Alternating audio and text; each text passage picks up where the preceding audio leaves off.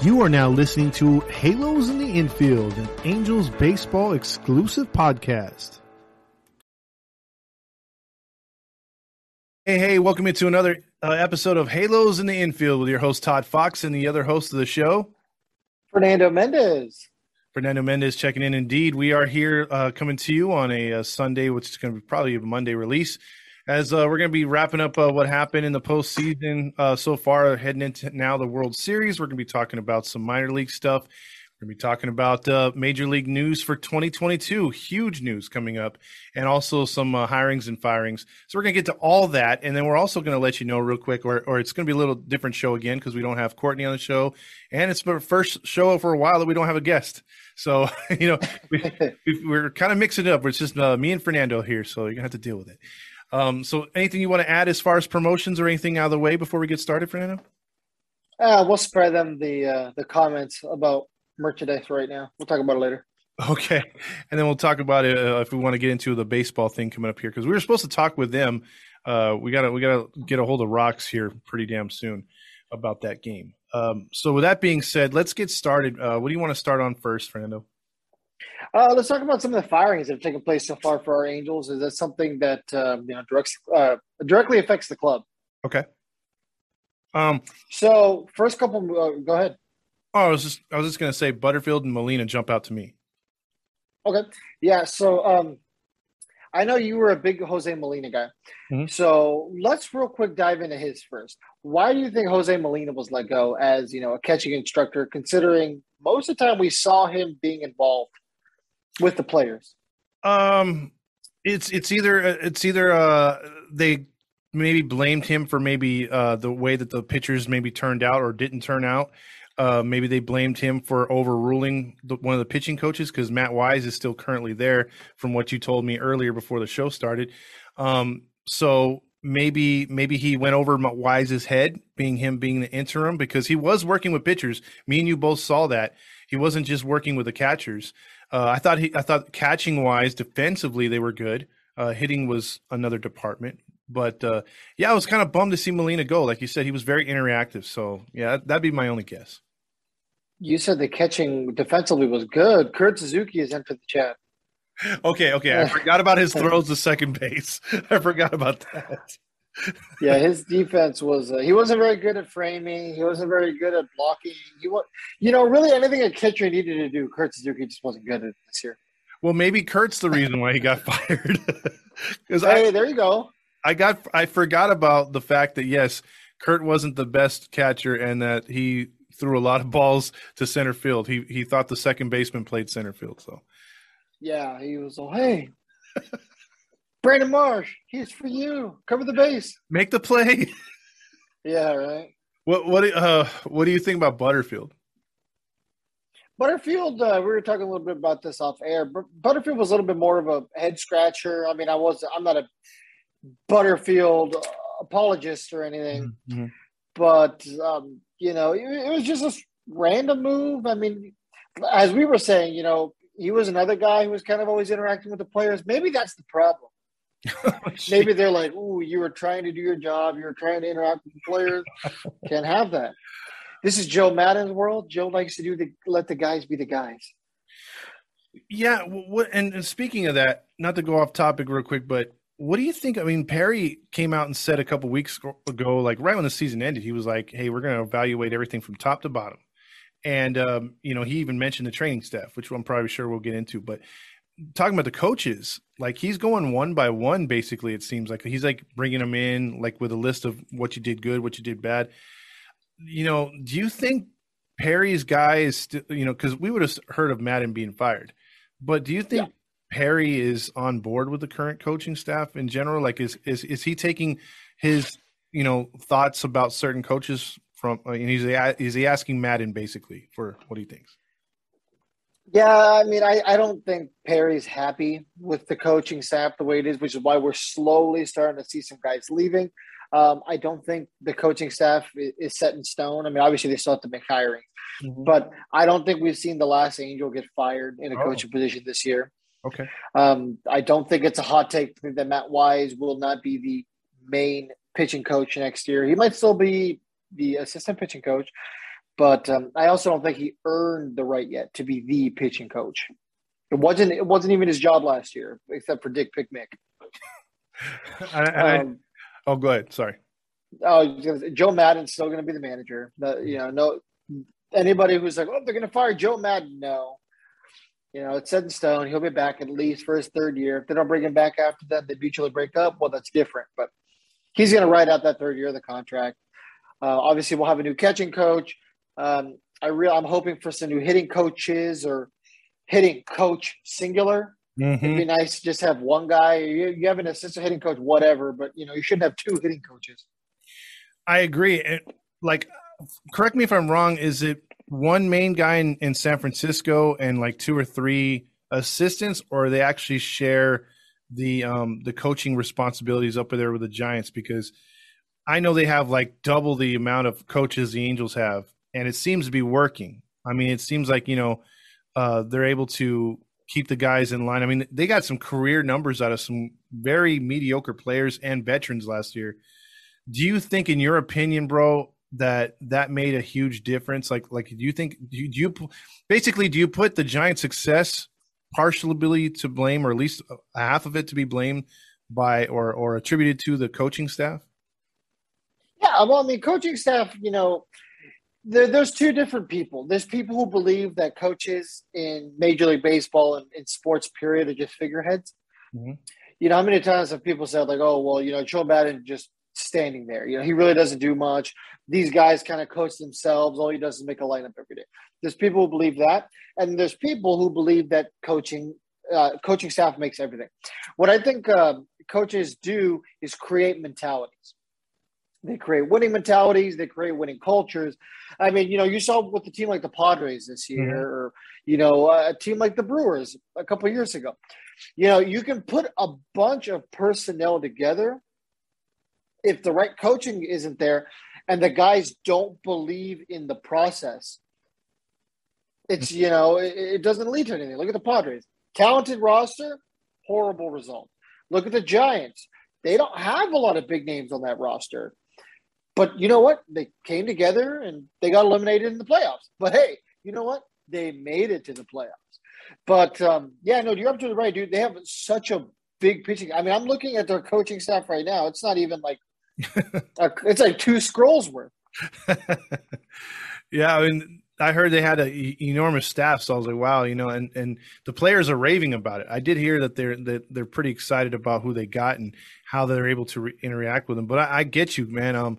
You can have a good staff. That's a good point you brought out about the Padres. I mean, you had Rothschild. Was it Larry Rothschild was a manager that got fired for the Padres, a pitching coach? He was supposedly really good with the Yankees, been there forever. He couldn't get a hold of that staff. And for whatever reason, they never gelled. They never listened to him, like you said. And they just never got in tune. And then the manager looked overworked. And that was the thing I was trying to tell my dad, like, because he was asking, he's like, didn't that other manager for the Giants pitch or not pitch? Kapler, he was the manager in Philly. I said, yeah, he was a manager in Philly. He's like, yeah, but didn't he suck there? I said, yeah, but maybe he just didn't have the right support. It seems like he had the right player or coaches in place over there in San Francisco. Yeah, like 17 coaches, if I counted correctly. Damn. Yeah. Okay. One thing is, so Andrew Bailey is their pitching coach. You remember Andrew Bailey? Wasn't he the director of something or other for the squad? Yeah. Well, for them, he was their pitching coach. For us, obviously he pitched for us a couple seasons ago. Yeah. And then afterward, I think he was like our instant replay guy. I don't know what the term for that is, but he was the guy they went to in the dugout who said, yes, challenge, don't challenge. That was him. And now he just automatically got a pitching coach role with the Giants. And look how good their pitching did. Yeah, that's even worse. So you have a guy on staff that goes there and does way better. I mean, typical Angels, man. Typical Angels. Yeah, it's going to be interesting to see what kind of moves the Angels make. I mean, and let me ask you this question. Mm-hmm. Why on earth does every Angels fan get freaking excited? You know what I mean? We're talking Roger Lodge, kind of excited about potential coaches from the 2002 team. It's like, okay, every single time there's a possibility of, a new coach, everyone automatically names someone from the 2002 team. You're like, oh, we need a hitting coach. Oh, Tim Salmon. Oh, Darren Erstad, Garrett Anderson, et cetera, et cetera. Oh, Adam Kennedy. Is that really we're just going to keep on bringing dudes from 2002? Like, that's what people hope for? I mean, look at these guys. I mean, Troy Percival is a name that gets thrown out all the time. He hasn't exactly been the most successful college coach. I think what it is I've been guilty of that too. I said Garrett Anderson because I just like the way his approach was and the way he hit.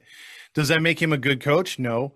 But I think we go back to days like when the Angels had Rod Carew, when they had, which their hitting was pretty good with Rod Carew. Then you had Don Baylor for a little bit. You had other hitting coaches that were former ball players. I think the Angel fans really rely on that and think that that's always the answer. Like you said, Tim Salmon, I bet you if you're asking him tomorrow, do you want to be the pressure or have the pressure of working with young players, veterans, and being held accountable for success and no success on the field? Or would you rather take a cushy job, dress up and stay at the stadium, get paid really good to be on TV for about, a half hour a day, do a little hour prep? I think Tim Salmon's going to stay where he's at. And I don't think if Garrett were to jump to a coaching position, he would have left. If Darren would have been in Angels possibility, he would have been invited over. Percival, like you said, it's just everyone looks back to the last real big year of success and thinks, oh, we could just pluck a dude from here and there and then make it work. And you're right. You need the intangibles. It has to be something to where you've had experience. I mean, who knows? Benji Gill could be the greatest and he was on that 0-2 team. He could be the greatest coach. We just don't know it yet because he's never been given a chance. Or we can take Tim Salmon and say, oh, Tim Salmon's a natural. Like you said, led the Angels with home runs forever till Trout broke it or is going to break it. And you take Tim Salmon, put him on there, and it's a complete failure. We just don't know, Yeah, I mean, that just, sometimes it just kind of bothers me. It's like, I've got no problem with anybody at the 2002 team, obviously. I mean, they won us a championship, and I have all the respect in the world for them. But it's like, anytime we have a vacancy at a coaching position, we can't just be like, Darren Erstad. Et cetera, et cetera. It's like, how about we think out of the box? Continuing to think in the box is what's gotten us in this position. And like you said, I mean, a lot of the times, the players who nobody thought would be good coaches turn out to be the best coaches. There is one player who was not on the 2002 team who I would like to see in the coaching position, and that player is Jared Weaver. Now, the reason why I see Jared Weaver is because Jared Weaver had that dog mentality. Exactly what we think our pitchers and our locker room lacks is exactly what he brought to the team during the years he was here. Yeah. I mean, I'm sure you saw Jared Weaver the day he pitched many times. He always looked like a guy you didn't want to mess with. He always looked serious. He looked like he was there to get a job done, and there was nobody that was going to stop him from doing that. So if that's the kind of mentality that he can bring to a clubhouse, that's the guy who I want. Because the Angels don't have that. It's been a long time. I totally agree. And again, to go back to your point, he was a guy that some players said after he retired, they were upset at them. You know how he would get upset when guys would make errors behind him? They were upset with themselves when they made an error. You know what I mean? They didn't want to let him down. He was that type of leader. So, yeah, I totally agree with you. Just for his leadership, I think he would get people to listen big time and fall in line. Yeah, absolutely. So it'll be interesting. I mean, once again, Matt Wise at the time of this recording has not been let go yet. He's still technically a member of the team, the coaching staff, and he's still technically the pitching coach. So we'll see what happens. But, I do think a change needs to be made to pitching coach and to the hitting coach position. Okay. And then you said also, or did you bring up the scouting director too? Yeah, Matt Swanson was let go. Now, Matt Swanson was a Billy Epler guy. He was hired in August of 2016. That was obviously the start of the Billy Epler era. Now, Matt Swanson did oversee some decent draft pick names. Obviously, none of them have formally panned out just yet. But he was responsible for the drafting of Joe Adell, Brandon Marsh, Griffin Canning. And sure, we're maybe starting to see a couple of those guys slowly start trickling in and making major league impact. But, nobody's officially panned out yet as a star. None of them are set in stone major leaguers just yet. And, obviously people are going to roll their eyes and be like, what are you talking about, dude? Joe Adell is going to make the roster next year. Brandon Marsh is going to make the roster next year, but we really don't know. Yeah, we don't know long because it's a small sample size. I think with a move like that, and correct me if I'm wrong, but if you make a move like that, a little hasty, 2016 being the director of everything, Perry has to have someone in mind. He has to have someone that's going to step in there and he's going to trust right away. Don't you think? I sure hope so, man. I mean, Perry Manazian has obviously done some great scouting in his time. For those of us who might not know, he was with the Blue Jays previously. Yep. Then went over to the Braves, and the Braves are in the World Series. And a lot of those guys who were drafted for both those organizations, Perry oversaw. Mm-hmm. So I would like to think that he knows what he's looking for in a scouting director. He knows somebody, et cetera, et cetera. And what I do like is Perry going in there and starting to bring his guys. You know what? We've seen 2 years of Joe Maddon's guys. We saw, obviously, Matt Swanson, who was Billy Epler's guy. I will tip my cap to Billy Epler. I'm not going to say I was the biggest Billy Epler guy, but what I will say is Billy Epler did do a good job, and company, obviously, Matt Swanson being one of them, did a decent job of rebuilding this farm system. I'm sure you remember, before Billy Epler came here, we had one of the worst minor league systems of all time. Forget in baseball. Mm-hmm. It was historically bad. Yeah. I mean, your biggest name was what? Maybe like David Fletcher? Yeah, that was it. I mean, they literally crapped themselves. I think it was when because what happened was Dipoto had purged the system, and he had something in mind what he did in Seattle. But because of all the infighting between him and Scioscia, that got him out of there. And then Epler came through and did his start to his purge and what he wanted to do. And it completely screwed things up because at least with Dipoto had like now we see with Seattle what Dipoto was trying to do, because he did something similar with Seattle. We just didn't get to see the trades that maybe when you clean out some of the major league roster and you get draft picks back. Because think about it, with Seattle and what Dipoto did up there, if you looked at all the trades he's done, getting rid of Robinson Cano, all these other closers that people were like wetting themselves over, like, why are you doing that? The picks that he was getting back, the players that he was getting back, have all contributed to the Mariners' success of only missing the playoffs by 5 games. So who knows? That could have been the Angels, you know what I mean, at this point, like maybe a couple years ago. And then they could be maybe in the playoffs by now, because remember, they started that purge years ago before Epler came in. So yeah, absolutely. Real quick, I did bring up some of the 2015 top prospects. This was the top 30 for the Angels. I'm not going to go through all 30, but I will go through a couple of the key ones. All right, so number 1, Victor Alcantara. That name ring a bell to you? Not at Probably all. Not. Number 2, Joe Gatto. Number 3, Nate Smith. His name does ring a little bit to me, but he just kind of fell off. 4, Roberto Balquin, another guy whose name doesn't ring a bell. No. And then number 5, Taylor Ward. That's the first name that to people will be like, oh, yeah, Taylor Ward. You know, he's come up, hasn't exactly made an impact, but you do know his name. Let me see. What are some other names here? I guess the next 3 are kind of noticeable. Number 6, Kyle Kubica. He was traded, if you remember that. 7, Jahmai Jones. He was obviously just traded for some guy named Alex Cobb. Yeah. that ended up being a pretty decent trade. And then 8 is probably the last one that people would notice before we can skip a couple. Caleb Cowart. Oh, geez. Mr. I can't hit my weight. Yeah, at least not in the majors. Yeah. He was a great 4A player, though. That's the problem with the Angels. They've had a ton of 4A players. Absolutely. So let's see. We'll skip a couple. Greg Malley, 12. Some people might know his name. 14, Todd Cunningham. I remember him not panning out. 17, his name sounds familiar, but I can't really remember him. Grayson Long. Okay, skip a little bit more. 20, Jaime Barria, obviously. 23, Jose Suarez. Oh, okay. So that was a good one. And then the last 3, actually, the last 5. David Fletcher was 25th. We'll skip 27 with Jet Bandy. Obviously, he did pretty decent before he got traded for Martin Maldonado. Backup catcher. 28, Justin Anderson. Okay. And then last was 30th with Jose Briseño.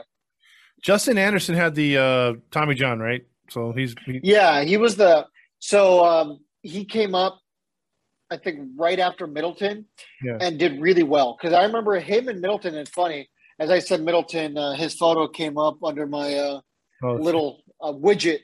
Okay. But don't worry, phones don't listen into your conversations. I have no idea what we're talking about. Yeah, exactly. Later I'll talk about Tide soap, and all of a sudden I'm gonna get like hit in the face with like 50 Tide soap ads. Need some pods? Yeah, you need Tide pods. Anyway, as I was saying, Justin Anderson was throwing like triple digits along with Middleton at the time. Yeah, those are good relievers that were supposedly make their mark and stay on the roster for a long time. We know Middleton's gone, free agent, and then Anderson had the myriad of injuries, and then this last one was the Tommy John, which just totally took him out for the 2021 season. Yeah, he's not even on the team anymore. Yeah, they let him go, or he was traded, I think, while he was injured, I think. So I thought they let him. Yeah, I think they let him go. Yeah. All right. So with that being said, those are your moves right now. As Fernando alluded to, there's going to be probably more, guys being let go and being hired. So it's going to be interesting to see who. What do you think? Will more heads roll? I think so. There's got to be. I'm going to be severely disappointed if he's not listened in and heard the cries from Angel fans about the training staff. I think right now, if you were not to fire anybody, even if you were to give Matt Wise the full-time job, I would be okay with that. It's just, please, God damn it, for the love of God, get rid of this freaking training staff. It's got to go. It has to go. And, I would have all the respect in the world. I'd say let's sign Perry for 3 more years extension if he gets rid of him. I'm so over this training staff, bro. I mean, I can't deal with another year like this. I don't want to go into another season with potential. We actually get some pitching and they start dropping like flies again. I know it. I know injuries happen, but when it's this many years in a row and this egregious, the writing is on the wall. I mean, it's tattooed on the wall. If you can't read it, what is your problem? That's just my word. Sorry. I don't think Artie can read. I think if people read for him, he's all, read it. What does that say? Yeah. Oh, man. Well, that's it. It is what it is, I guess. That's my answer. Rich people don't need to read for themselves. They have somebody to read for them. They just need someone to pour some more scotch or whatever, or rum, or whatever he's into. That's it. There you go. Whatever he's into that day, the Crown Royale. There you go. Only the best of the best. Yeah, right. But, I mean, what do you think? You think there's going to be some more movement? I sure hope so. They say you can't bet with your heart, but I mean, I do think there'll be some more movement. Will it be the movement we hope for? Probably not, but somebody will get let go. We're not. He's not done. True. I mean, there's just. But I will say this. I don't mean to cut you off, but and I'm sure you're going to agree with me. If Perry does fire even a couple members of the training staff, and then let's go of at least one of the hitting coaches and gets us another hitting coach, I will be all in on Perry. I will be a Perry Manassian guy. I think what would happen if that were to happen, bro, I would go to Randy and say, "Can you make a In Perry We Trust shirt?" Because I'd be the first one to buy it. That should already be a thing. I don't know how it's not a thing. It should be. Even if we can't put his likeness as a face, but even if we did, I'd love to have his mug on my shirt. But even if not, just put In Perry We Trust, dude. Or vote for Perry, whatever you want to do. I'm there, man. Because there you go. Vote for Perry. I like it. Let's do it, man. Let's do it. Yeah. So, Randy, I know you're watching, so get that in the process. I know you're watching on your TV. Yeah. Please. It doesn't have to be an epic design. Just vote Perry. And if Perry says anything, I'll just be like, Perry, you can't sue us. You can't give us a cease and desist order. All this money is going to charity, and we're not lying. Yeah, it's going to charity. But wouldn't that be? You can't hate charity. Wouldn't that be great, though? Real quick before we move on to the next topic, you know how they always have big press conferences because the Angels usually at least make one big splash every season. What if there's an opportunity to where the Angels pull in a couple big fish, and we are there at we go down there just to show up and maybe record what's being said, what's happening. And we have our In Perry We Trust, dude. I know that dude would take a picture with us, man. That'd be dope, man. That'd be sick. Because then we'd be there celebrating his accomplishments and then showing the fans that, hey, we said it first. I'll try to pull. We'll try to pull some strings. Hey Trent. Yeah, there you go. There you go. My boy's got the Trent hookup right there. That's for sure. I'll text Jeff Fletcher. Hey, Jeff. Jeff Fletcher's coming back on the show, by the way, folks. After the World Series is what we told him. Can't wait. That's a good interview. I enjoyed it last time. He was in. And Trent will come. Is coming on after the World Series too. So sweet. Get a lot of Angel insider information. So stay tuned, people. So what's next on the docket, brother? Playoffs. Let's talk about playoffs. Playoffs. Playoffs. You're talking about playoffs? That should be Angels management. Playoffs. Yeah. So, Joe, what do you think about the Angels making the playoffs? We're in fourth place. Playoff. This team can't strike anybody out. Playoffs. Yeah, Matt Wise is like, strikeouts? You're talking to me about a strikeout? They can't even throw the ball over the damn plate. Yep. Oh, well, speaking of those playoffs, okay. Now let me just get your we've taken some heat for what we've posted recently, and we've also gotten a lot of love. I think majority love. But there is this dynamic. I don't know if it's the honks or whatnot, but they have this there's a split in the Angels fan base that just does not want to talk about the Dodgers and thinks that because we're joking on the Dodgers, we're forgetting what the Angels' bad baseball has been over the last few years, and we're just putting the blame on the Dodgers. There's that fan sentiment right there that we should respect them because they're in the postseason. And then there's our side, which me and you tend to fall on, where it's like, screw the Dodgers. We know their history. We know their fan base. We're not fans. They are our rivals, and we just go with it. And because we know if the shoes was on the other foot and we're in the postseason like in the past, they didn't vote for us. They didn't root for us. They crapped on us whenever we got eliminated. So what do you think about that, man? I think, what, am I supposed to cheer for the Dodgers? Am I supposed to cheer for an organization that literally kicked the Latinos out of their houses using eminent domain? Am I supposed to cheer for that? Am I supposed to be a fan of that? Am I supposed to be a fan of guys who cause women to get prolapsed assholes? Am I supposed to be a fan of an organization that within the last 5 years has had 2 guys with domestic violence charges? Am I supposed to be a fan of that? Is that cool? Is that the hip thing to do? It's like, come on, guys, get real. Oh, we're haters. You know what? Maybe I'm hating on the Dodgers a little bit. You know what? I'll be the Angels fan to say it. Am I a little jealous that they make the playoffs and we don't? Yeah. I mean, come on, let's be real. Of course we're jealous. Yes, we are. But you know what? Participation trophies don't mean anything. I mean, Brad Pitt said in a Moneyball, if you don't win the last game, nobody gives a shit. And it's true. Great. You get another little patch on the side of your hat that all you Dodger fans are going to buy. Yeah. Sorry. Oh, you have your little 2018 World Series hat. And that's what I hated. When they made the World Series in 17 and 18, every Dodger fan on the pinche planet had the little emblem on the side like it was some kind of prize. Mm-hmm. I have a friend who's a Mets fan. For those of you guys who might not remember, the Mets made the World Series in 2015. And you know what? Whenever he saw something that said Mets World Series, he wouldn't buy it. Why? Because they didn't win. Yeah. It like brought him anger. I mean, I'm a Broncos fan. Here's my Broncos mask. I had to wear it down here. Mm-hmm. I would never buy anything from the Broncos Seahawks game. Fuck you, Todd. I wouldn't. You know what I mean? It's like, that reminds me of a bad time. No, I feel you. I say that, and I have 2014 Angel stuff, but but I feel you. The 2015, like when we play the Patriots, if Seattle runs the ball, that's one of the most epic Super Bowls in history, and it's remembered for something completely different. And I'm a fan of that. I haven't watched any replays. I've avoided any time they do a 30 for 30 or anything on that season. I can't watch it. I can't stomach it. Sort of just like the 1986 team with the Angels. They had a really great team.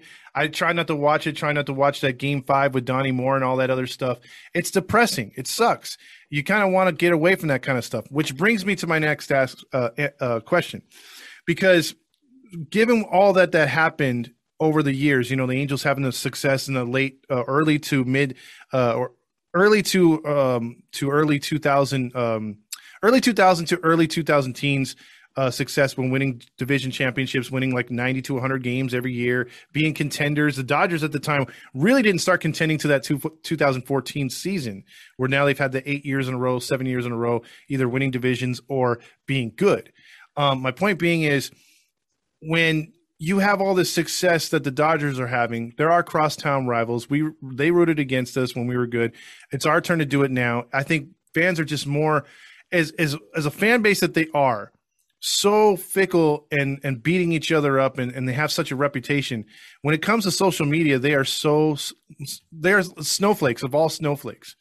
And if they really had gotten over and won that World Series, and it really meant something last year, the bubble play World Series, the Ring Pop World Series, don't you think they would have forgotten about the cheating scandal about Houston? But no, this year, bro, Dodger fans were determined to get back, because they looked at it like this: even if Boston wins, we get a chance to get back at them, or we have a chance to vindicate ourselves against Houston. They wanted Houston bad, and the fact that they're still, dreaming about that and wishing that they had that opportunity just goes to show you that not even they believe last year was legit.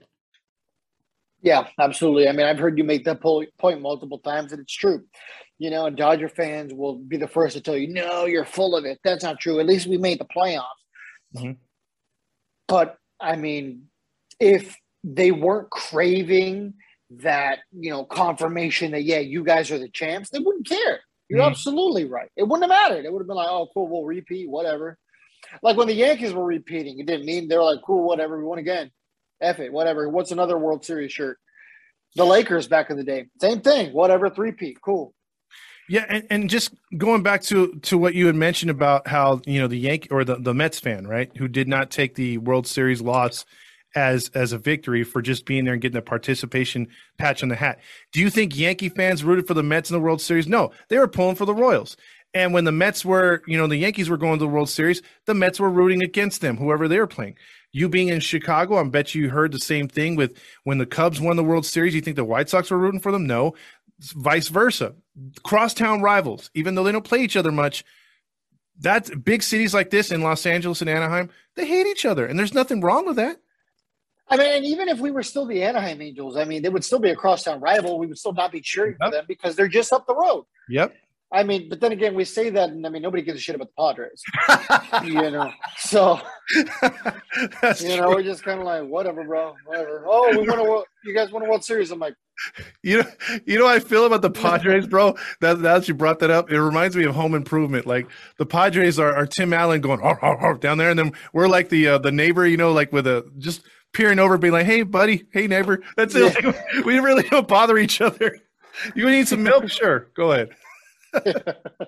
No, I'm still mad at you, though. Yeah, exactly. The Padres fans, I still hate you, though. No, I think they've just kind of been that team that's like, whatever. Yeah, it's like the White Sox and the Brewers, like, oh, whatever. They had a rivalry this year. When I was there, it was a big deal because I went to the White Sox Brewers game, but it's because it was the first time where like both teams were good in a long time, and they were playing each other. Yeah, so, I think you're right about that, because usually, even with the Cubs, and it was more Cubs Brewers that was a rivalry, but it's funny because they try to do it regionally, like football fans, like the Bears hate the Packers and vice versa, but you can't bring that into baseball. It's got to be natural, and I think the natural thing with, like you said, even though we're Anaheim, we were LA first, and then LA's always trying to be like the bigger brother. We were the redhead stepchild, so we have a natural hate for them, and they've over the years hated us because we've hurt them in the win column. We usually beat them every year. So, yeah, absolutely. So, I don't know. I mean, the Dodger fans will keep on pounding their chest and being like, "Oh, you guys suck." That's my favorite about your phone's probably been blowing up just like mine has. But just like I'll go on Instagram, it'll be like 85 notifications. You know what I mean? And like half of them are Dodger fans. Like, well, at least we made the playoffs and things like that. So, but did you win? I love it. Exactly. If you didn't win the last game, nobody cares. Mm-hmm. In the words of Stephen A. Smith, we don't care. We don't care. Yeah, exactly. Straight up. So, with that being said, them losing in the postseason was what for you? Normal. Me, I would say euphoric. I mean, Okay. I I loved it. Like tonight would have been. I don't think we would have did this because I would have been on pins and needles trying to see if they were going to lose tonight. But I'll just say one thing about that game.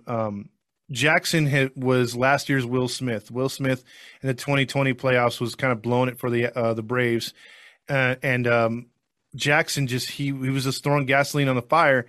And when they had scored that run and had second and third, nobody out, I'm like, great.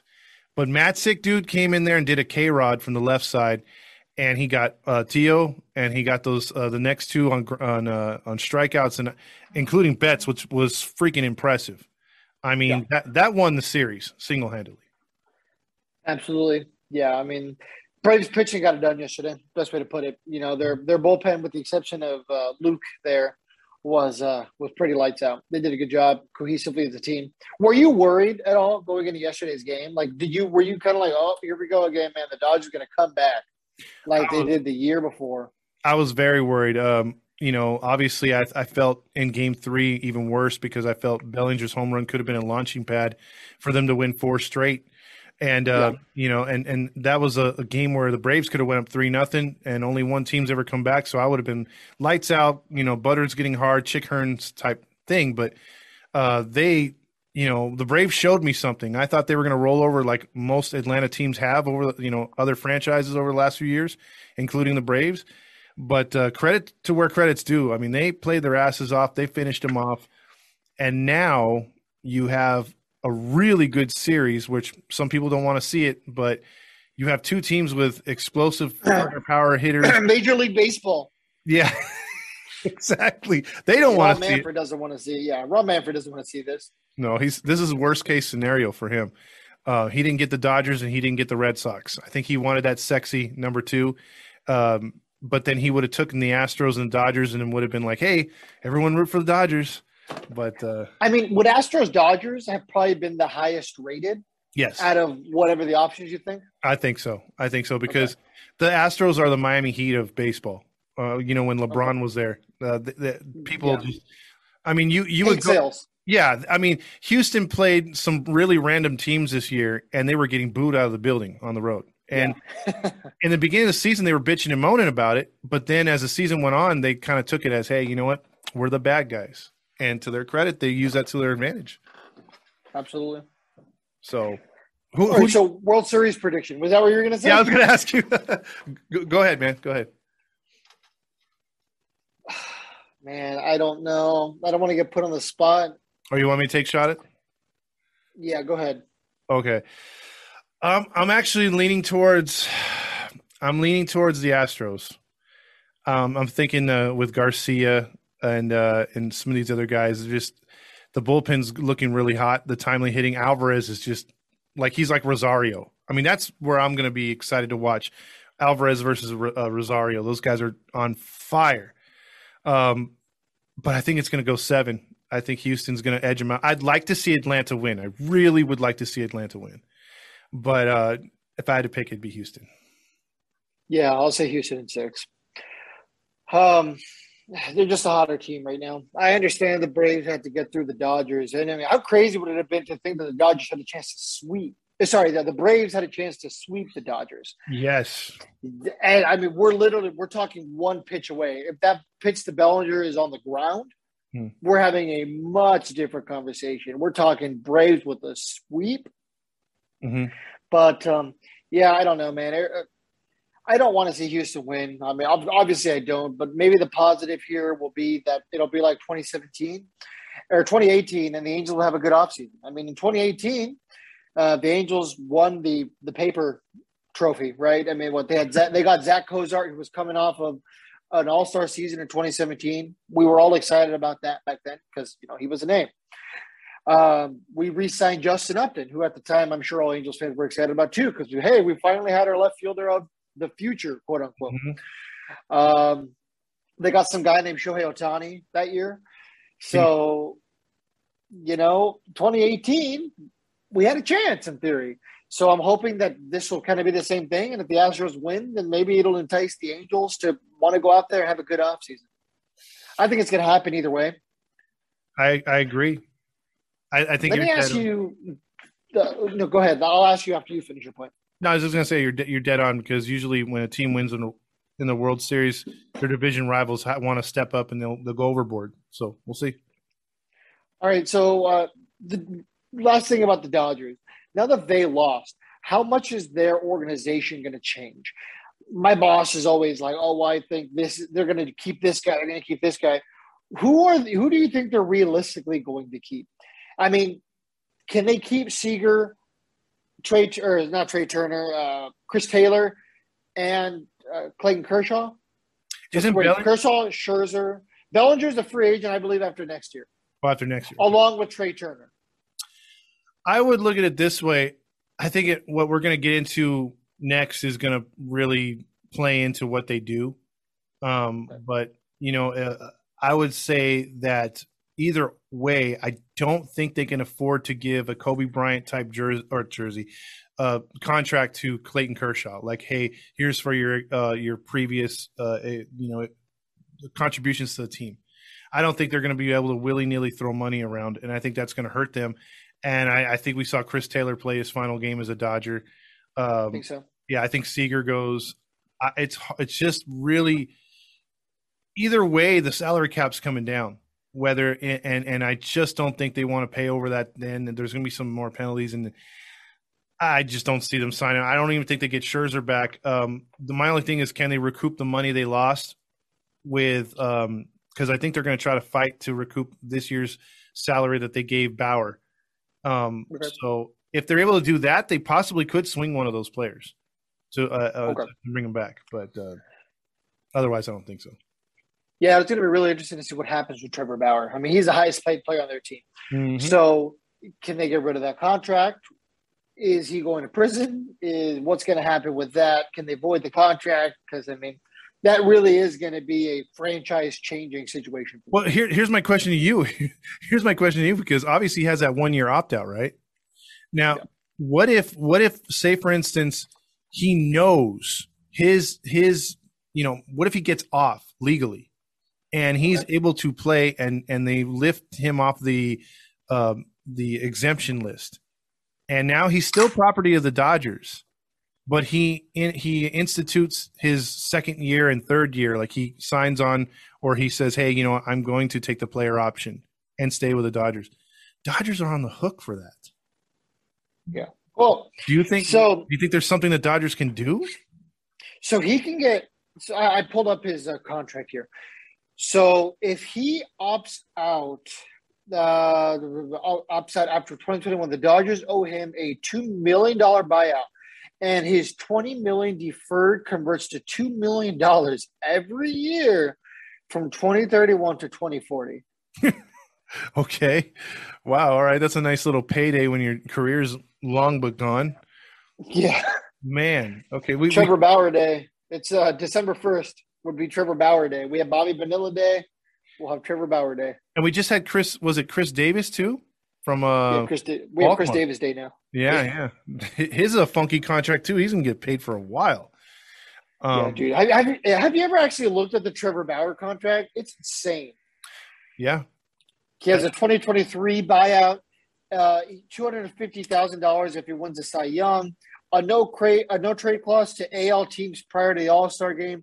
No trade clause to AL teams after the All-Star game if he's already pitched 80 innings or has an All-Star game berth.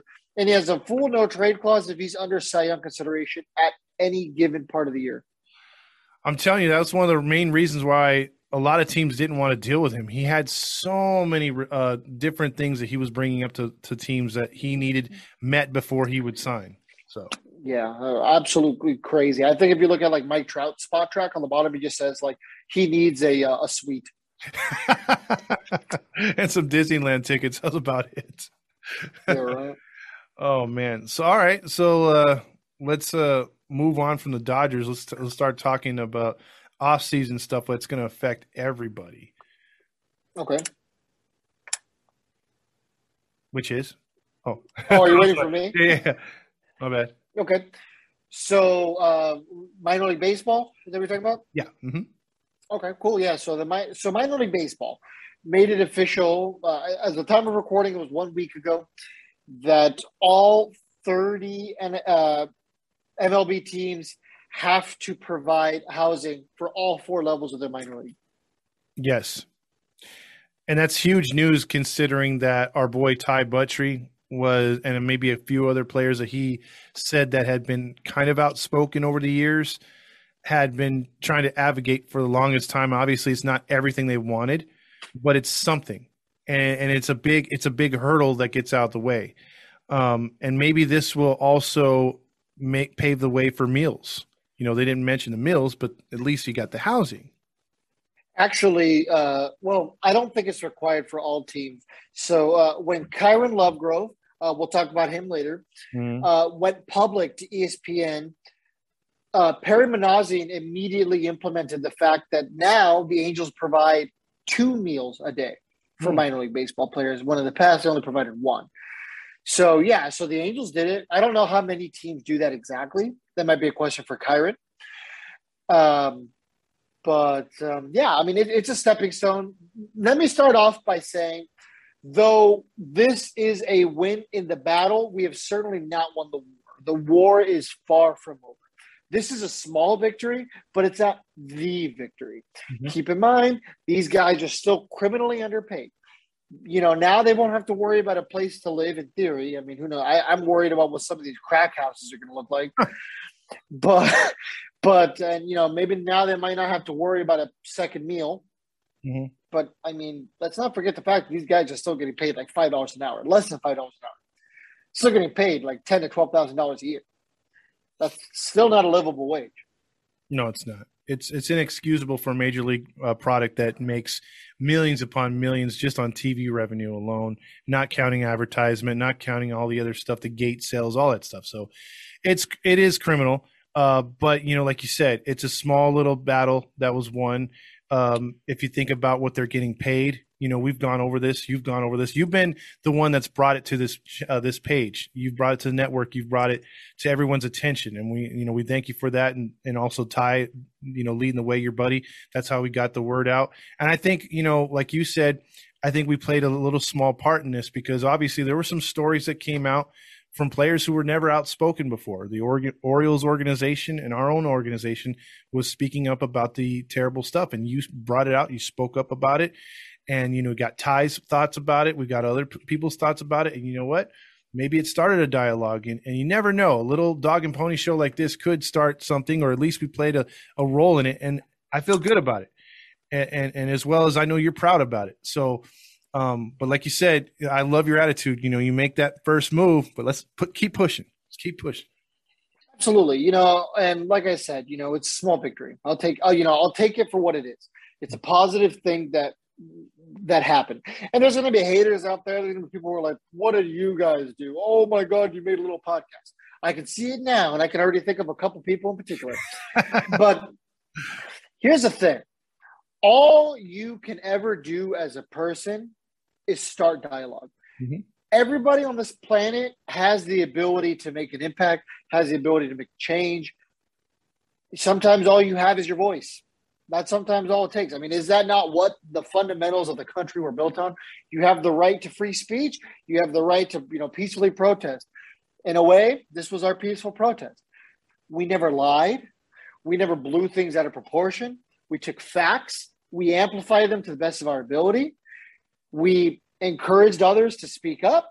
We encouraged our listeners. We've encouraged minor league baseball players to speak up. I mean, hell, Packy Naughton came on here and talked about life in the minors. He admitted it wasn't great. Mm-hmm. We encourage people to come on this show, have a platform, and said, hey, you know what? You're safe here. We had our audience create that safe place. At the end of the day, that is all you can do. I will take, I'm not going to raise my hand and say, hey, this happened because of me, but I'll tell you the guy who we're going to interview tomorrow, it happened because of him. And I can't wait to ask him, hey, man, do you think you're a martyr for this? I'd be really interested to know what his opinion is. But, hey, I mean, I don't know about you, but, I mean, if it took my career to save everyone else, I would do it. Mm-hmm. Yeah, because in the end, I mean, you'll get rewarded down the stretch. I mean, not maybe at first, but down the stretch you will. I mean, that's what goes around comes around in good ways and bad. But yeah, I'm with you on that. I think there was a lot, I think what we did too was we started dialogue and people that would not know about it. I mean, how many times, bro, did you see in the comments or hear from people when we're on live saying, I didn't know it was like that. I had no idea. Many. Wow, how can baseball do this? I mean, we had all the comments and we reach those people, they reach other people. They tell their friends, and that's probably how it goes, how things go viral in general. So I think it did in a way. Maybe we didn't always get all the credit as we could have, but I think we got the dialogue started. I think you got the dialogue started. And I think that's something to be a little bit proud of. And we're hoping that more changes happen. I mean, like even I'll go back to what I said on the last podcast. Ty told us he wasn't sure that things would change at all because of all the stuff looming on the agenda for Manfred and the rest of the commissioners group and everything else like that, Players Association. But the fact that this got done, yeah, it's pretty cool, man, because no one was expecting it. Yeah, absolutely. Yeah, real quick, maybe going back to what I wanted to say right now was that the only thing that matters is the impact that you make on a community and on a society. And I mean, this is a step in the right direction about making a positive change for these players. These players are now not going to have to worry about where they sleep at night, at least not worried about paying for it. Mm-hmm. So, man, it's awesome. It's cool. It's a cool first step. I agree. Totally agree. And the crazy thing is every single player in Major League Baseball has their story. You know what I mean? They've all had to deal with something. They all have to deal with the uncomfortable bus ride. They have to deal with the uncomfortable hotels. And maybe that's the kind of stuff that's next. I'm definitely excited to continue to talk about the subject. It's cool that we've now seen 2 positive steps forward. I'm excited to hear some stories tomorrow on the interview. I agree. And that's the only way that change can happen is if you start talking about it in any kind of category. So, absolutely. Yeah. So with that being said, let's move into the next part, which is going to affect everybody again. So we talked about the minor leagues. This is going to be Major League Baseball and a possible work stoppage, which nobody wants. Yeah, I mean, from every article I'm saying, everyone's saying it's pretty inevitable that there's going to be a work stoppage. I mean, they've been working on this already for a year. Mm-hmm. From things I've read, the new collective bargaining agreement, and a lot of people are saying it's probably not going to happen. And one thing that everyone's going to agree with is the fact that we can't afford a work stoppage. Baseball is going to be in a very bad position if there's a work stoppage, at least a significant one, because, free agents aren't going to be able to sign places. Fans won't be able to access baseball. And I mean, baseball has a small window where they're like the sport that's on. Mm-hmm. Mm-hmm. And they might miss that window. And if look at last year, the COVID season, they had an opportunity to be the show. Right? There was no other sports going on. They had a golden opportunity. The NBA was in the middle of their stoppage because of COVID. NFL wasn't going. They didn't even have a preseason. NHL, same thing. They hadn't created their bubble yet. MLB had the opportunity to have a month of being the only sport. People were craving sports. How much do you want to bet that would have been the best ratings baseball's ever had? We're talking cream of the crop because even people who don't like baseball would have been finally something to watch. I'm tired of watching reruns of the 1982 playoffs. Mm-hmm.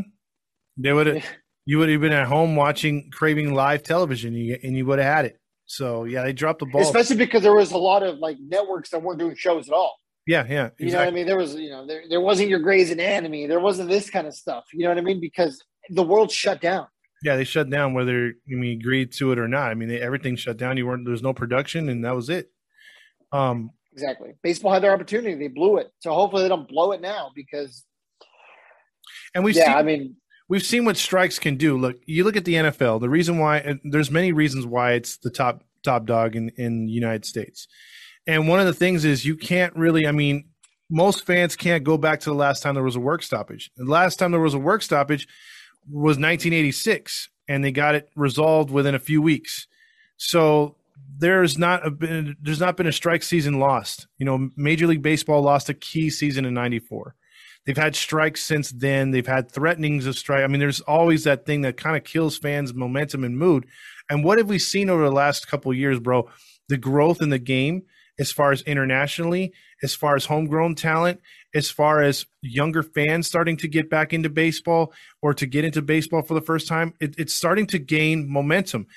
You are absolutely right. It would crush the sport for them to take 2 steps forward and 10 backwards. We saw Absolutely. That the NBA can get around it too. The NBA's had a couple work stoppages, but they've gotten around it. They're still a pretty good sport, but I think baseball's rivaling them as far as being number 2. The ratings are always higher than basketball. And they could, they don't touch football, but you don't want to drop back to hockey, because there was a time after the steroid scandal and the strike where the ratings dipped way low. So yeah, I think it would be counterproductive for them to lose out on this. Hockey has a work stoppage every like 4 years. Yeah. It's all the time with hockey.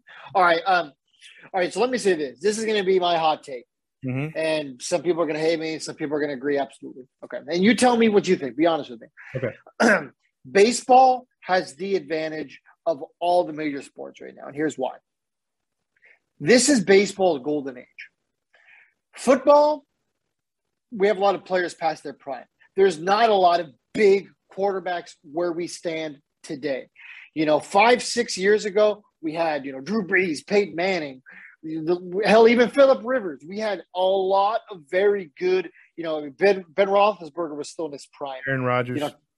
Yeah, you know what I mean? There's a long list. I mean, Russell Wilson was just getting started. There was a long list of big quarterbacks. There was a lot of big defensive players. There was running backs. You know what I mean? Like, football had a good thing 5 or 6 years ago. Basketball, we're now starting to get to the age where a lot of these guys are getting old. I mean, Kobe obviously retired and passed away. Durant's going to retire soon. LeBron's going to retire soon. Like, we're getting closer and closer to this stuff. Those guys aren't in their primes anymore. And if they are, they're slowly exiting. Mm-hmm. I don't really know. I like hockey, but I don't know enough about players to just ramble off. They don't support they don't market their guys, so we wouldn't know anyway. Exactly. Yeah, exactly. So, and baseball they're getting a little bit better about marketing like guys, but they're still not great. But the thing with baseball, this is baseball's golden age. And people out there are going to disagree with me. People like my godfather, my dad, maybe even your dad are going to disagree. They're going to be like, no, baseball's golden age was 20 years ago. Guys, there's never been more talent in Major League Baseball than here today. Forget Babe Ruth. We're watching Shohei Ohtani. Babe Ruth has nothing on Ohtani. We're watching Mike Trout day in and day out. We saw Pujols at the time where he was one of the greatest players of all time. Mm-hmm. Not the Pujols we saw today, or the Pujols we saw yesterday waddling his way to first base. We saw Barry Bonds become the home run king. We saw Ichiro Suzuki get the most hits in the world, between Japan and Major League Baseball. That was like 2 years ago that, he retired, 3 years ago. It was really recent. I know he kind of played 3 games in Japan and then retired. Mm-hmm.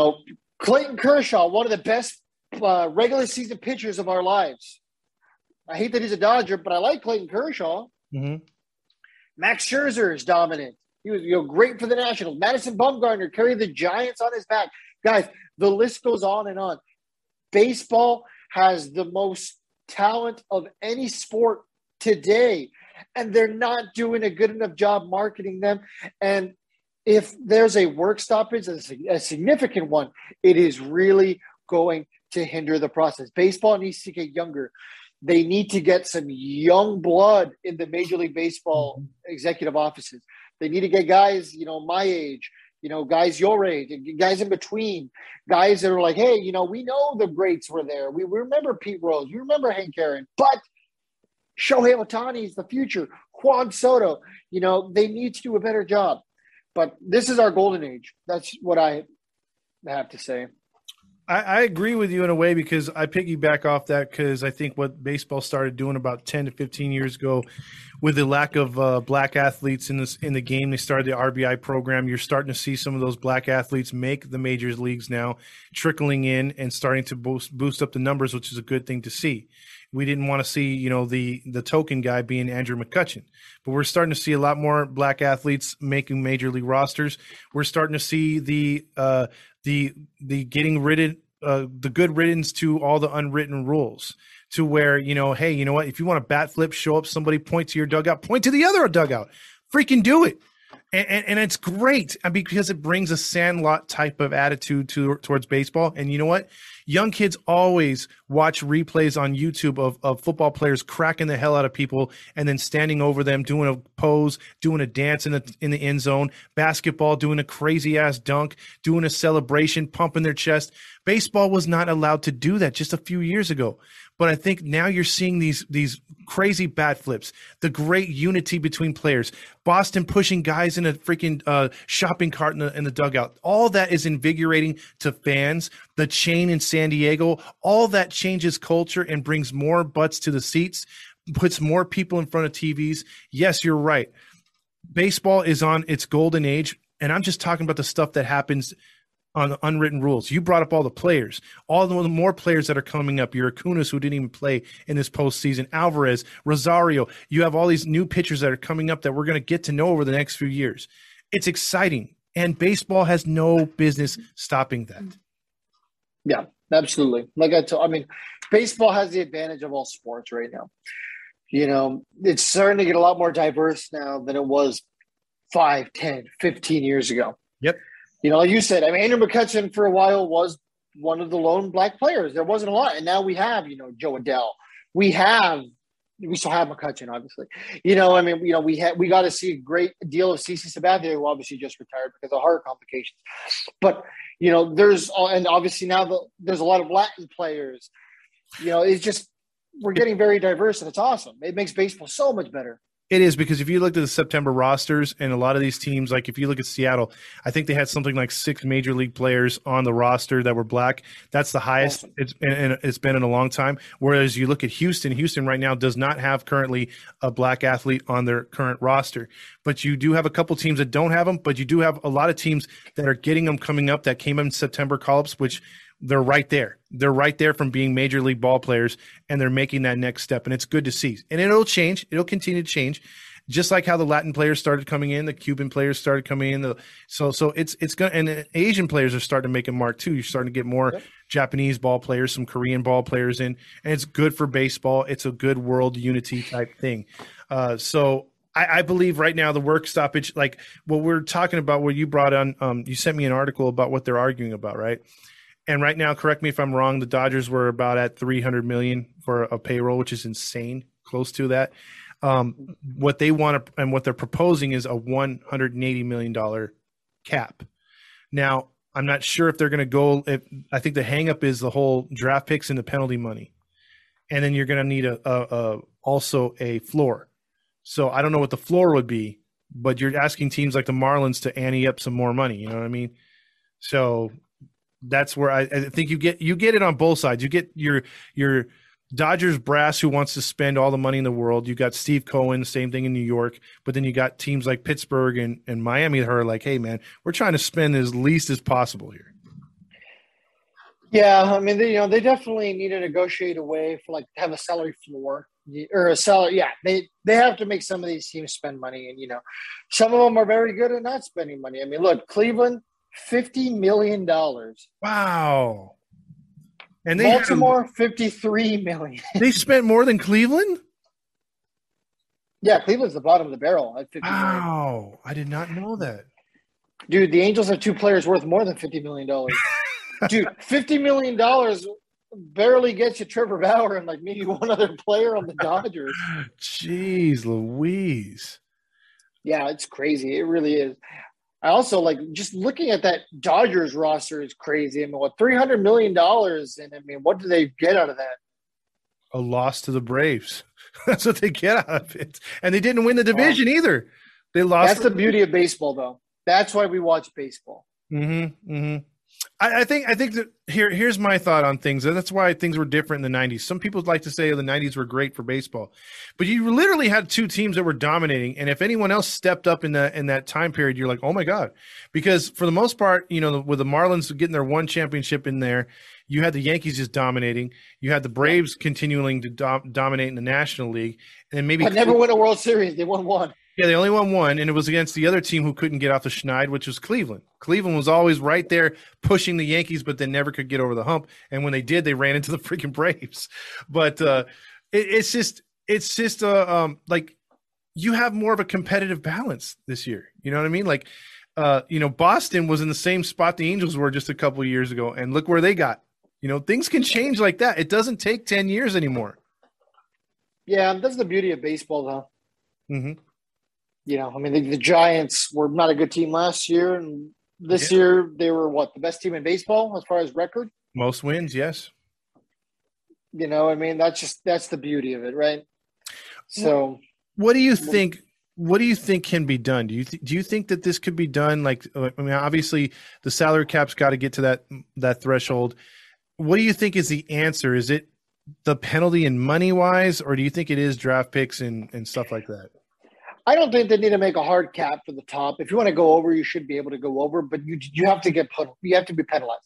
You have to make it so unappealing that the only reason you're going over is because you're going to win that ring.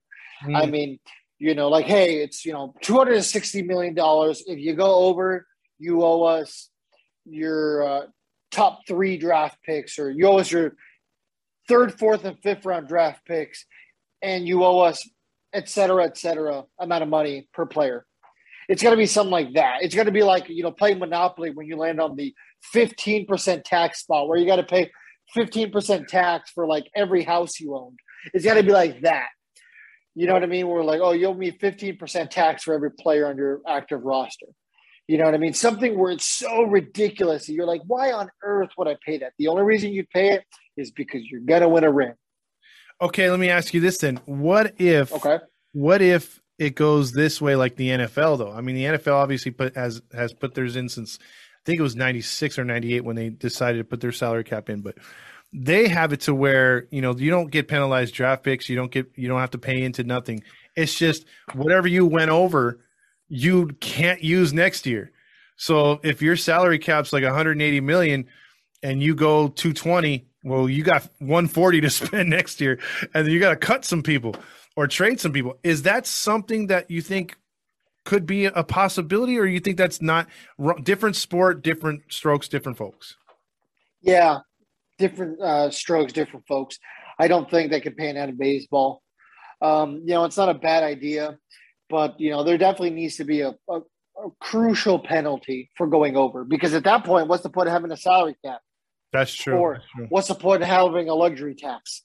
You know what I mean? Make it a luxury tax, make it super unappealing, because why would I want to go over that? I don't want to lose blah, blah, blah, blah, blah, blah, blah, blah. Maybe like you said, and they'll still go over, but not as much. Maybe the Dodgers will be like, well, instead of getting 5 players like they have that puts them way over the cap, they get 2, Yeah. So. Exactly. And they're still going to lose something for it. So, yeah, exactly. But, salary floor is the biggest thing I'm cheering for. And universal DH. I would love to see universal DH. I'm so tired of seeing some of these losers hit. And that's what I brought up in my live the other day. I think that was another contributing factor to the Dodgers winning, because they were able to use that universal DH. I think that's going to bring, baseball even more popularity, because, again, you love National League Baseball. You love the old school style. You have to get pinch hitters. You have to do this. There's a lot of thinking involved, whatnot. But guys like Joe Maddon still manage like National League, like Socha did. So you'll still see that with guys like that.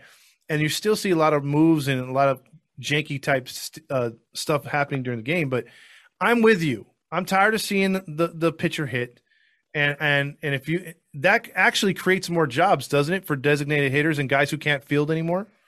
Could create some bigger contract opportunities too. Yeah, because think about it. Pujols, where's he going to go next year? Who? You know how to do Uncle Tio. Where's he going to go? Oh, Tio. Yeah, where's Tio going to go? I don't retirement. Well, yeah, I mean, he's banking on that universal DH because, I mean, you said it, I've said it. He's got to go to St. Louis. Every team would benefit from a universal DH. Anybody who's saying no is only lying to themselves. Okay, name me some of the best hitting pitchers. I mean, obviously besides Ohtani, but like who's like some of the better hitting pitchers that come to mind? Madison Bumgarner, Glavine, CC Sabathia. I think Kershaw's a decent hitter, right? Yeah, he can hit. Okay, so Madison Bumgarner has a career batting average of 172. Yeah, and that's and good. People talk about how good he is. Yeah, exactly. 19 home runs for his career. Wow.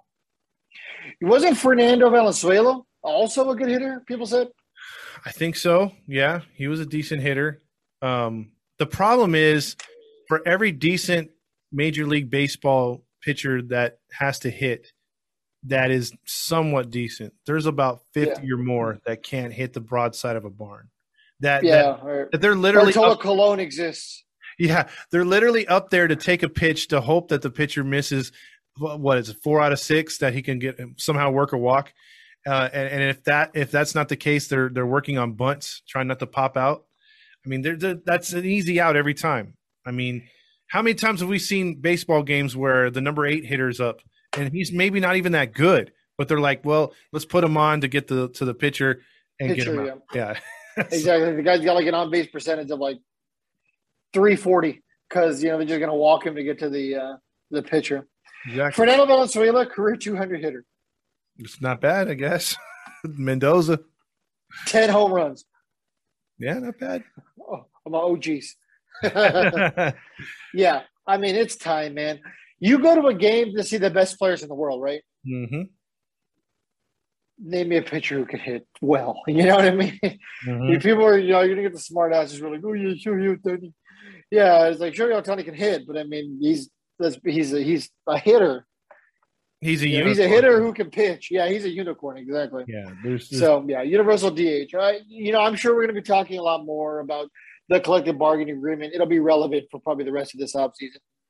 So here's hoping that we don't have a long stoppage. We might have, I'm hoping it's maybe a couple weeks, but it probably will happen.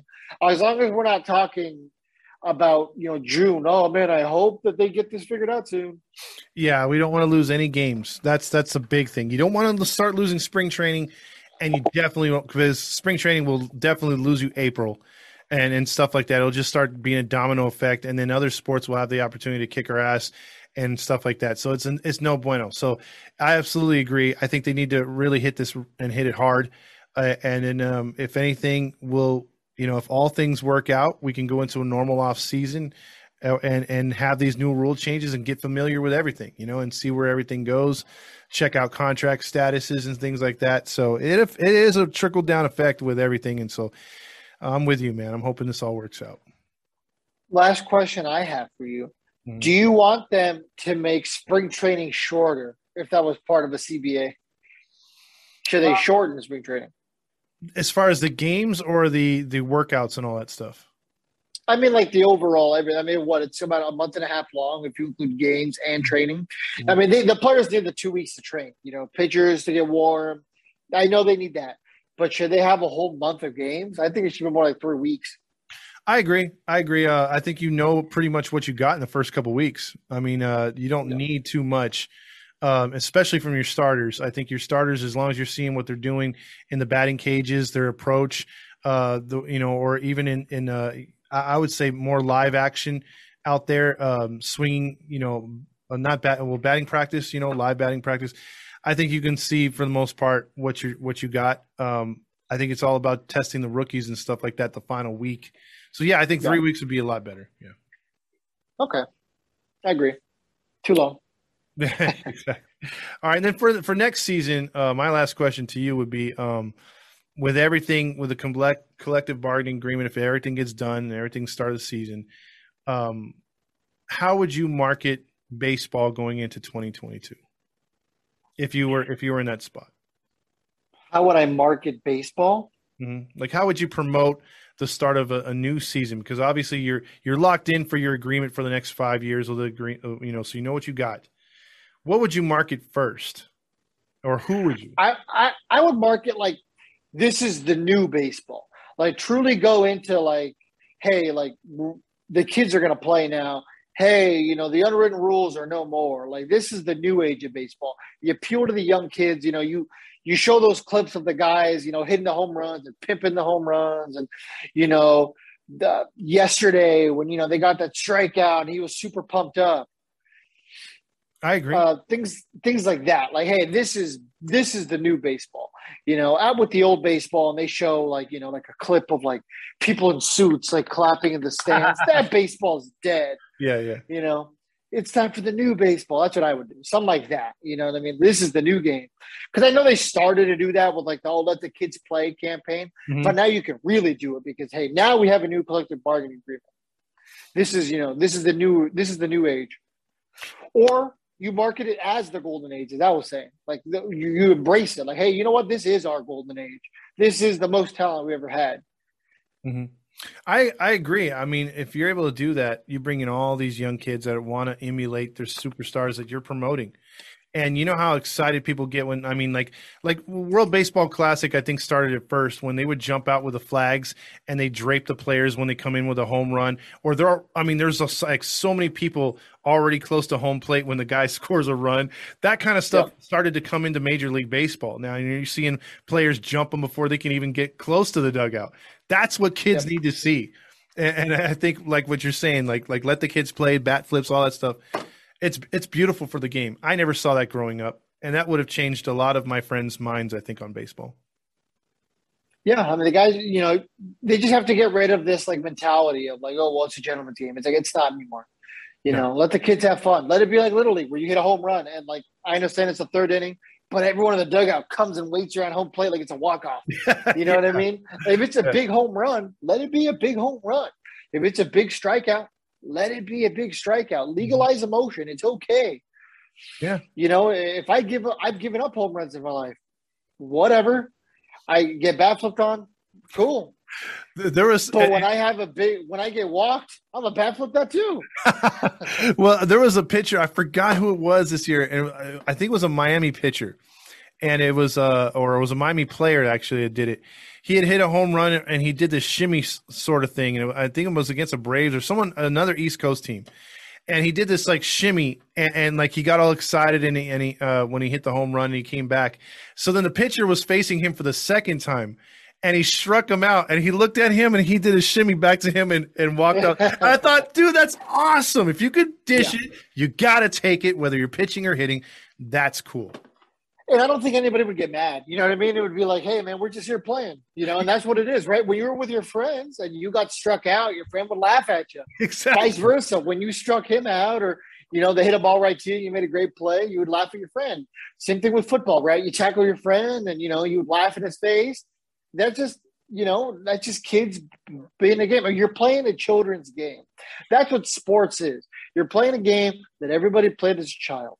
So embrace it and have fun. Nobody cares in football if you get a touchdown and you have a crazy celebration, unless you're the referee and you hate fun. Yeah. But, it's the same thing with baseball, man. Just let them have fun. Well, remember in 2002, to bring it back to the Angels, Frankie Rodriguez was getting national hate for him yelling and pumping himself up to the dugout, yelling to the sky. And they're like, well, should he be showing that much emotion? Is that showing up the other team? It's like, no, he just made a huge ass pitch. He's fired up. Why not be fired up? And that was not too long ago. So it's great to see where the game's gone. Absolutely. Couldn't agree with you more. So you got anything else on this episode, my friend? No, I mean, thank you guys for tuning in, and we'll look forward to next week. If all goes well, we'll be interviewing Kyron Lovegrove tomorrow, who is obviously the guy who came out as a trash panda. He also did come out. So no, I'm only laughing. That's another thing. Because he said he came out as a trash panda mole. That's a thing too?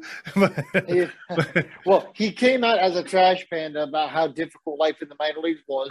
Started that whole conversation. Mm-hmm. And then I guess in September, he also came out as bisexual. So, I mean, we have two very interesting worlds to talk about. And I mean world in a negative way. I mean, just like, two completely different topics that you could talk about for hours with somebody, right? I mean, he's got a story to tell about both. So it'll be a fun interview. And then he'll be coming back on for our minor league baseball panel, which should be pretty soon now that the season's going to be coming to an end here. I can't wait. It should be a fun one tomorrow. And then we'll have that one, like you said, for next week. And by the way, we talked some Dodgers today. So go to redbubble.com, type in Halos in the Infield, and get yourself a Chokers shirt because that is one of the coolest logos. Yeah. And support the minor league ball players by checking out that We Stand With You T-shirt as well. Like my boy said, it's all goes to charity. This hat, everything we've gotten goes to charity. So check out. We got some really cool logos there by Fast Times Randy. The very talented Fast Times. We appreciate his work. Absolutely. Though he'll beg to differ sometimes. He thinks we're giving him a hard time. He's hard on himself. That's what it is. But who isn't? Yeah. Well, that's how most geniuses are. We're pumping him up right now. So yeah. But yeah. So with that being said, man, that's all I got for today. If you don't got anything else, I have a Viva Los Angelitos. There you go. Prendalo. And that could be said on TV soon. Who knows? We'll have to see about that. Shout out to Rich Waltz. Do it. I gave him permission. He said he'll try it if he gets brought back. Hey, Rich Waltz is a great interview. You got to check that out if you haven't heard it. It's all right though. According to some people, all I do is make lame catchphrases. Oh, geez. Here we go. You're the man, Fernando. You know you are. All right. So for Todd Fox and Fernando, this has been another Halos in the Infield podcast.